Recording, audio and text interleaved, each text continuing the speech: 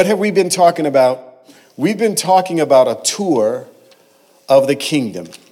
And I'm going to take you on another tour, or we're going to continue our tour from last week.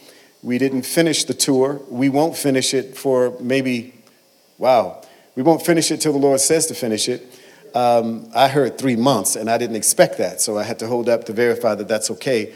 But we've got to get trained on how you really are. And so we're going to talk about how that part of this process works, and we're going to do that right now. All right. As we stroll through the kingdom of God on this tour, you're going to notice some things about God that you have never noticed about him before. There are things in God that are hidden. They are called mysteries. Mysteries are supposed to be unraveled. And you unravel the mystery in part by asking questions. Did you know that God wrote poetry? Did you know that God wrote poetry about you? What is that poem?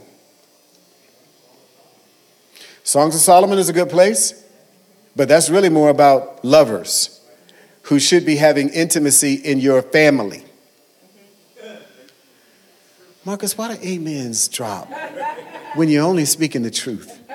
Husbands and wives are supposed to be enjoying intimacy. Are there some things that you don't want to hear in church? Somebody told me the other day that somebody said they don't want me to talk about politics. How can you take something out of the world that's in the world? That is so important to God that your ignorance is the problem, and the lack of his word becomes a greater problem on that issue. Can you help me with this? Again, we're not talking about being religious, and I'm not talking about promoting candidates. I'm telling you about how to get in position for what God wants you to think. And it will affect every aspect of your life, including the poem that God wrote about you.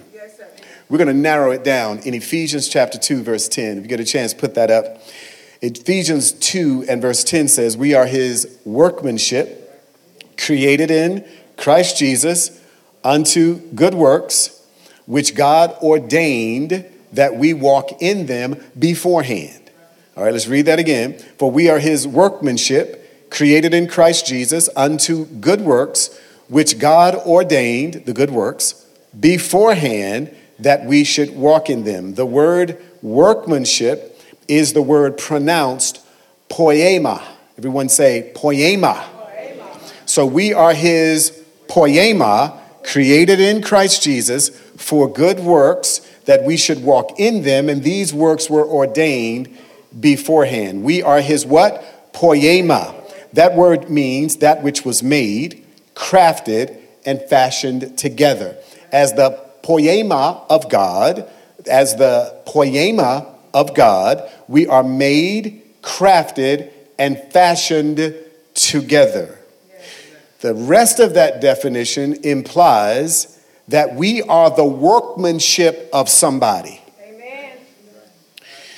Which makes you a masterpiece if God is that somebody.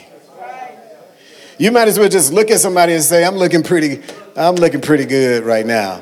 I'm looking pretty good. See, because you're his masterpiece. We're not talking about what your flesh looks like. We're talking about who you really are. You are the poema of God. Everyone say poema. Therefore, if God is writing poems about you, in the real context of this verse, you are the poem. You are what he's written about. You are his masterpiece. So when you look at it that way, to discover what you are is to walk in what you should become. All right, we'll keep going. Let's go to the next phase here. Righteousness is a part of the kingdom of God, correct?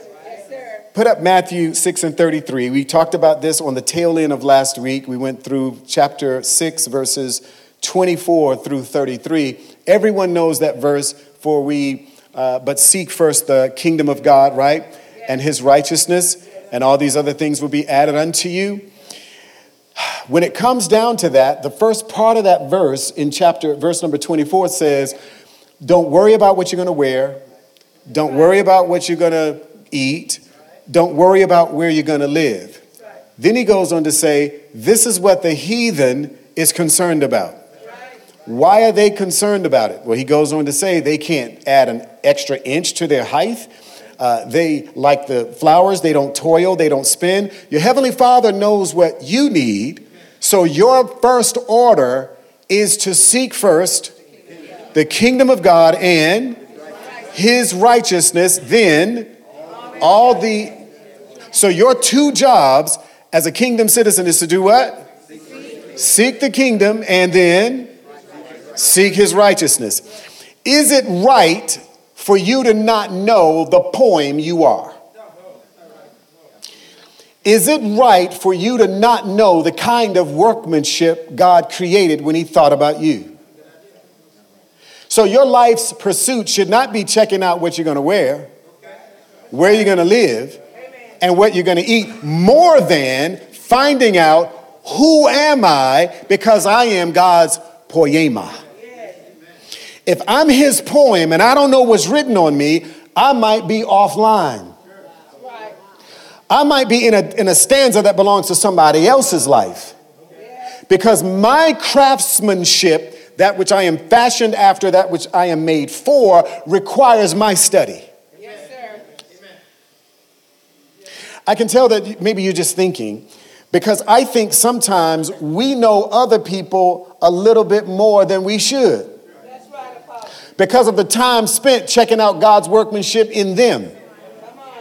We should be thinking about what kind of workmanship went into making me the way that I am. Yes, and the question ought to be, as I seek the kingdom, am I actually on the right script? Yes, am I speaking my lines? Am I the poema that he had in mind, or am I an imposter? Living somebody else's words because those words have greater weight than the words that he spoke.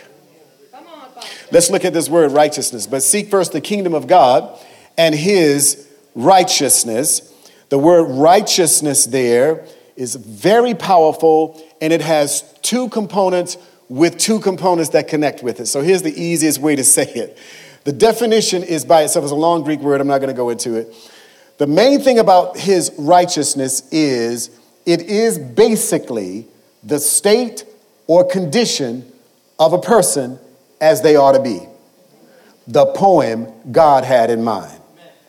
So however you are supposed to be when you are being that, your poem, the parts of you that are working are actively the way God intended for it to be. Okay? For example, some of you are mild-mannered. Some of you are more aggressive. Some of you are thinkers. Some of you are very just happy. Some of you are contemplative. Others of you are curious. Some of you are lazy. And that's not an attribute God gave you, okay? Some of you think that God can't work through you. That's called deception. And so you got a lot of things that make you who you are. But when it comes to righteousness, the state or condition of a person as they ought to be is what we're dealing with as a kingdom citizen, okay? We ought to have a relationship with the king. It shouldn't just be the people that you know the king called. Because if you think that way, why are you exempt? Because many are called, right? You get chosen not for the fivefold ministry only. You get chosen by your willingness to do what God called you for. That's how the process works. So the first order of business is this word generally. Seek first the kingdom of God and his righteousness means what's right generally for you. Okay. Now, if you take this to another more from a narrow or from a broad vantage point to a narrow vantage point, you pull in some interesting words. And this is the definition now. That word righteousness comes from a word that literally is connected to justice. All right. So think about it in these terms. Is it just according to the speed limit if it says 55 and you're doing 70? It's not just. Suppose you're late. It's not just. Suppose you're checking out your brand new car that you got by faith, and the blessings of the Lord paid it off, and you're just testing to see how fast it can go. It's still not just, because righteousness is connected to the way that things ought to be in you and the way things should matter if you went to court. That's the word righteousness. Because we're talking about a tour of the kingdom now, right? But seek ye first the kingdom of God and his righteousness. So what's right is what's right for you. Take it to the second level. It's what's right if you presented you to a court. Okay? Let's go to the second tier definition. The wide part of righteousness, which is the root of where the word came from. Seek first the kingdom of God and what's right. The core of that word literally means keeping the commands of God. Keeping the commands of God requires that we know them. Let's give you the Cliff Note version. 2 big ones up against the 613. And the first one is to do what? Yeah, with what? What else?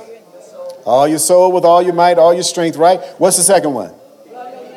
Love your neighbor as yourself, love people, right? If you do those 2 things, the rest of them are covered. If you don't do those 2 things, don't talk about the ones you do. That's very important as a kingdom citizen, because God understands you're going in and you're coming out almost like radar in the sky, tracking you with a monitor that does not have to have mechanics. In other words, the beacon of God's ability to find out where you are is because he knows everything.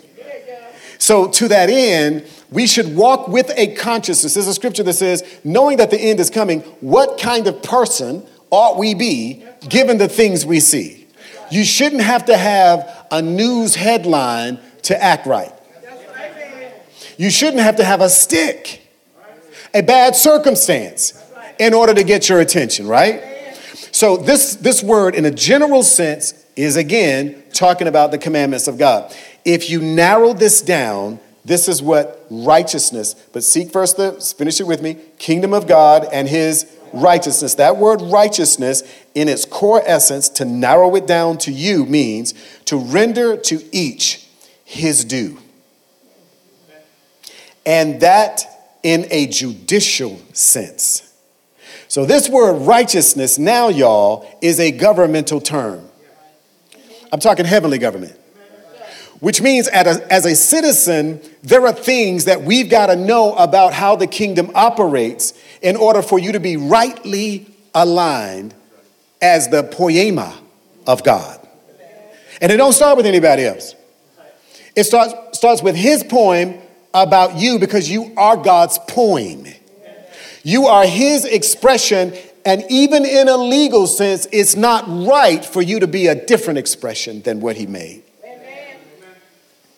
All right, so we got to go a little bit further, because I don't think I have connected you with this yet. So let's go to this next point. If the righteousness of God in me is a poem, and I don't understand what I'm supposed to be living, it is absolutely lawful for the enemy to have an advantage. That's right. I can pray all day, I can fast all night, but until I line myself up, the enemy can actually do some things without having to check with God, because you are not on script. Thank God for his mercy. Thank God for his grace, right? So I'm not saying God's trying to pluck you off with the enemy. I'm just trying to make it real clear that we have got to know what we're here for. Not your purpose yet. Just what did God write on your heart? And that means we're going to really have to spend time paying attention. How many of you are glad that the Baltimore Ravens lost last night? Not many of you. How many of you are glad that the Saints lost last week? How many Saints fans, Hoodatville, are frustrated that your team is watching? Thank you. All right. I knew y'all in here. And my heart goes out to you. Kind of. But the fact of the matter is, the Saints are at home and all the other teams are at home except for the ones who are still playing. All of them had playbooks that they ran their plays by. And Only a few teams are now still reading the book, right? Because there's just a few of them still in the game. Could I use that term to give you this reality? It is the player's responsibility to know the plays. If the coach has said, all right, that would be Jesus saying, come in. Now you're on the team, and check it, you didn't even try out. You didn't try out to become a believer. You ain't working for Jesus a long time, and I'm not tired yet. That ain't how this goes. That's religion. I'm talking about you came into Christ in an instant. You believe, you spoke instantly. If any man be in Christ, he's a new creature, right? So you became brand new, but you don't know what's on the pages of your life until you spend time. And here's the sad reality in America. More people in America know more about what's happening in the NFL than they do what's happening with God in them. I'm encouraging you to accept the level of this training that you got to know how you are and not stay that way. Because there's a glory to glory waiting on you. It's a part of what God does. And if you stay at glory because you like it and the people who like you at that glory level, if you keep staying there, you're missing on your next growth opportunity. So you must find out that the kingdom actually works. Here you go. Not just foundationally, it works from righteousness from God to you, but it secondarily operates in righteousness with me to God. If I don't know what's right in terms of what he wants from me, I might be running your play because it's all right between you and God, but I'm not running my play because God didn't tell me to do what you're doing. All right, I'll stop there. Let you breathe.